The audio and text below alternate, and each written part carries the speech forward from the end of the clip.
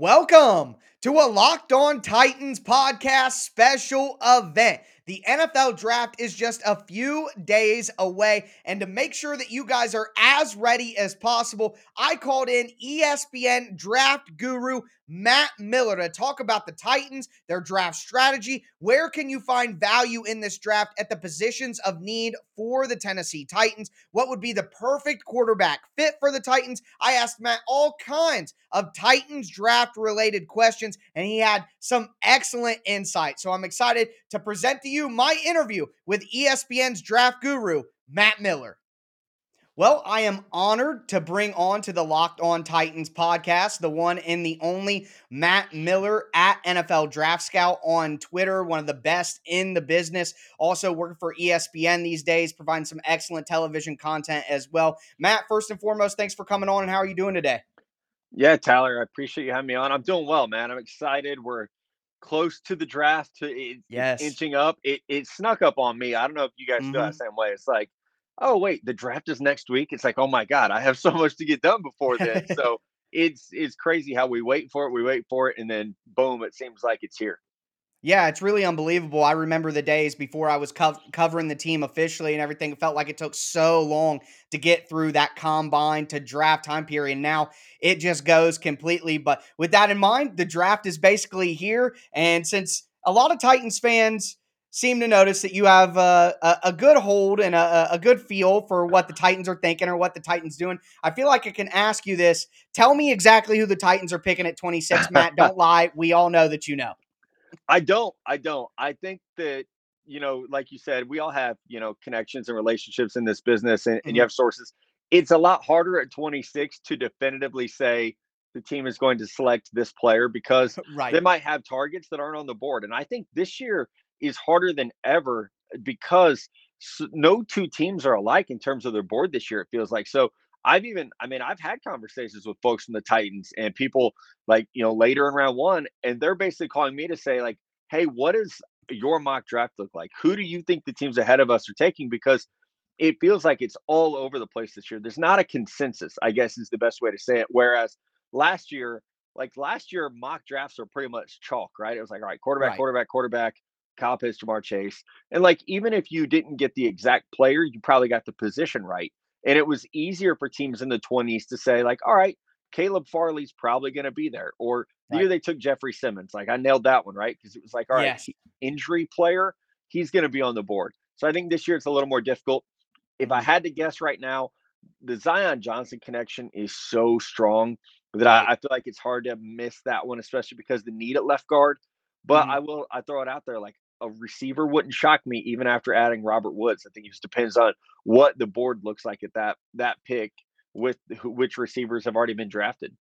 Yeah, 100%. And quite honestly, if you ask most Titans fans, people who pay attention to the team, they'd tell you that that interior offensive line spot or wide receiver, the back end of maybe the top five guys, could be an option for the Titan. But that leads me into this question for you as a guy who truly understands the class as a whole. From the Titans' perspective, let's say they have a Treylon Burks, they have a Zion Johnson available at 26. Do you think that as a combination of players, that there's better value in getting Burks and then looking at pick 90 for an interior offensive line, one of the Jurgens or even Fortner a little bit later in that range? Or do you think that the Titans would get more value out of going the other way and taking that Zion Johnson and then maybe Kenyon Green and then looking later at 90 at a guy like a Wendell Robinson or a Calvin Austin or maybe even a David Bell if he were to fall that far? Do you think there's more value in interior offensive line early and wide receiver in the mid rounds or the other way around? No, that's a great question. I'm glad you posed it that way because I think that's an important way to look at every team's draft class. It's Mm-hmm. not just who we get in round one. It's okay, what is the depth like at other positions of need? So Right. personally, I would go offensive guard in round one because we're seeing Mm-hmm. now more than ever wide receivers are coming to the NFL ready to play. There's also a Right. crazy amount of depth. So each round traditionally there's about 6 receivers that go in each round. That's kind of where we're at right now. So if you're picking at 90, you're probably looking at like the 15th best receiver in a draft, Right. 14 to 15. To me, that this year, that is a starting caliber player. You mentioned David Bell from Purdue. He's going to slip Mm-hmm. because he didn't run well. but he Right. plays exceptionally well. And so, Hmm. especially because now y'all are in a spot where you only need this guy to be a number three receiver, only a number three receiver, right? So, someone Right. like Right. Wandale Robinson or Velas Jones from Tennessee, like there Hmm. are solid options for that speed receiver.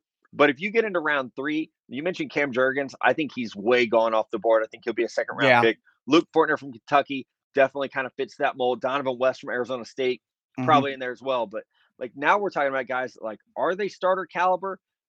And you don't, it's not like you need a third guard, right? You need a starting guard Right. or a starting Right. center. At receiver, you do have AJ Brown, you do have Robert Woods. So I think you can get away with a slot receiver coming in the third round, and then possibly looking at tight end in the fourth round, where I think the depth there is really good this year. Yeah, I agree with you. And one thing that I've been looking at too is a lot of the offensive linemen that will be there in that mid round, the interior guys, some of them are just pure centers. Think about like a Tyler Right. Linderbaum, like we're talking about Luke Fortner, guys like that, Cam Jurgens and Cole Strange. A lot of these guys are probably B center, and the Titans locked up Ben Jones, so they need more of a pure guard. The next position that I want to ask you about, though, is kind of similar to interior offensive line where, there's depth at different places, but tight end. I guess my question to you is: there's so many tight ends. You tweeted about it today, actually, Yeah. and it brought up a good question for you. So I guess I'm asking for your evaluation on the players yourself.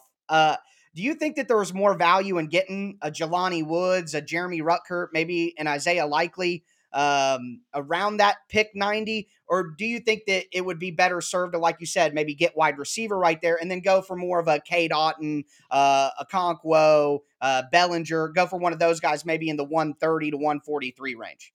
Yeah, I would this year specifically, I would go wide receiver at 90 and then look at Hmm. the tight ends in the fourth round, because I do think Hmm. I just today completed a 7 round mock draft, and the tight ends fell because a lot of it is like what I'm hearing from teams is like, okay, no tight end's going to go in the first round. It's fairly obvious. There's also a lot of talk right now that no tight ends might go in the second round unless someone like Tampa Bay Right. or Cincinnati drafts one late round too. So we could be looking at round three before Trey McBride and Greg Dulcich and players like that come off the board. So you Hmm. mentioned Jelani Woods. If that dude's there in the third round, he's the exception. Go ahead and draft him because I Yeah. love the way he plays, and his Hmm. athletic measurables are off the charts. So I think it does matter. Like, okay, if we're looking at Jelani Woods is my number two tight end. If he's on the board versus the number 15 receiver, I think that changes the conversation a little bit just because of how good he is. But if we're looking at tight end five or six, well, I don't think the difference between tight end five and tight end eight this year is that great. If I can get Daniel Bellinger in the fourth round, okay, Yep. then I like where I'm at with David Bell and Daniel Bellinger.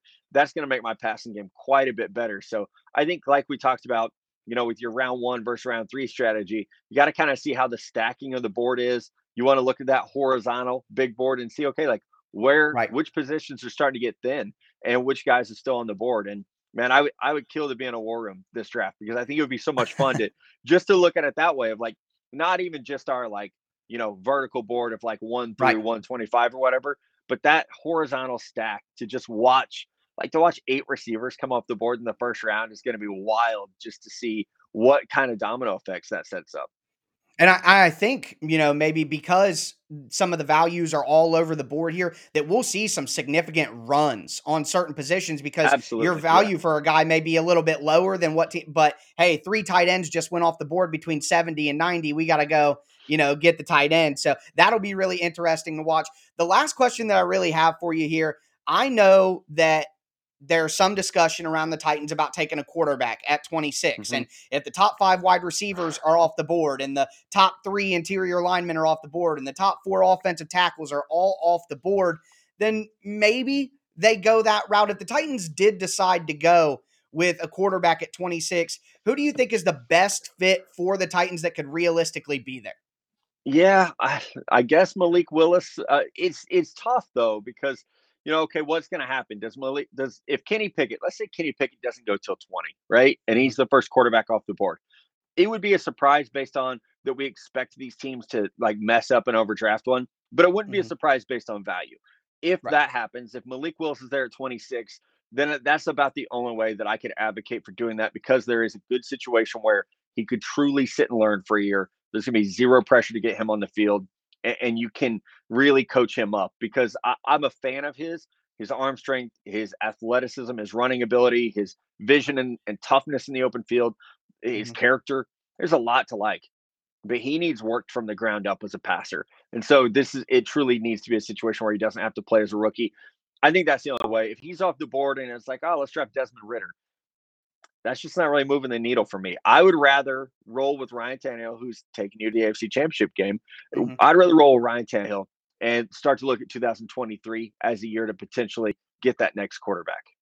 Yeah, that does make a lot of sense for the Titans, and it makes a lot of sense for Titans fans to pay attention to Matt Miller's work. The entire draft world does, and obviously he does a great job paying attention to the Titans. Matt, I appreciate you coming on. Hopefully, maybe because Titans fans do trust your analysis, and this is the number one Titans podcast in the world, we can maybe make this an annual thing.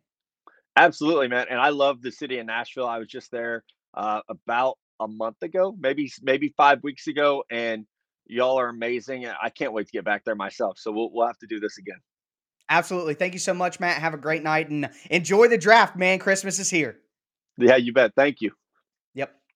Well, I hope you guys enjoyed that excellent interview with ESPN's Matt Miller. Thought he had some excellent insight in there about, where there's going to be value at tight end, at offensive line, what kind of sequence the Titans should use for positions with their picks. I mean, just some excellent stuff. I hope you guys enjoyed. Make sure that you subscribe to the Locked On Titans podcast on whatever platform you do stream. I am going to be putting out daily, Monday through Friday, Tennessee Titans content all year round, free and available on all platforms. Going to have live draft coverage for you guys on the Locked On NFL Draft YouTube channel. I'm going to be on there breaking down all the Titans picks. Catch me on Twitter at TicTacTitans, where I'll be giving instant analysis on every selection, talking about the way that the draft is going and how it pertains to the Titans and their needs. I'm going to be having an instant reaction video to every single pick, recapping the draft every single night. So make sure that you stay locked in to the Locked On Titans podcast, but that's going to do it for me in this Locked On Titans podcast special interview with ESPN's Matt Miller. Thank you guys for tuning in.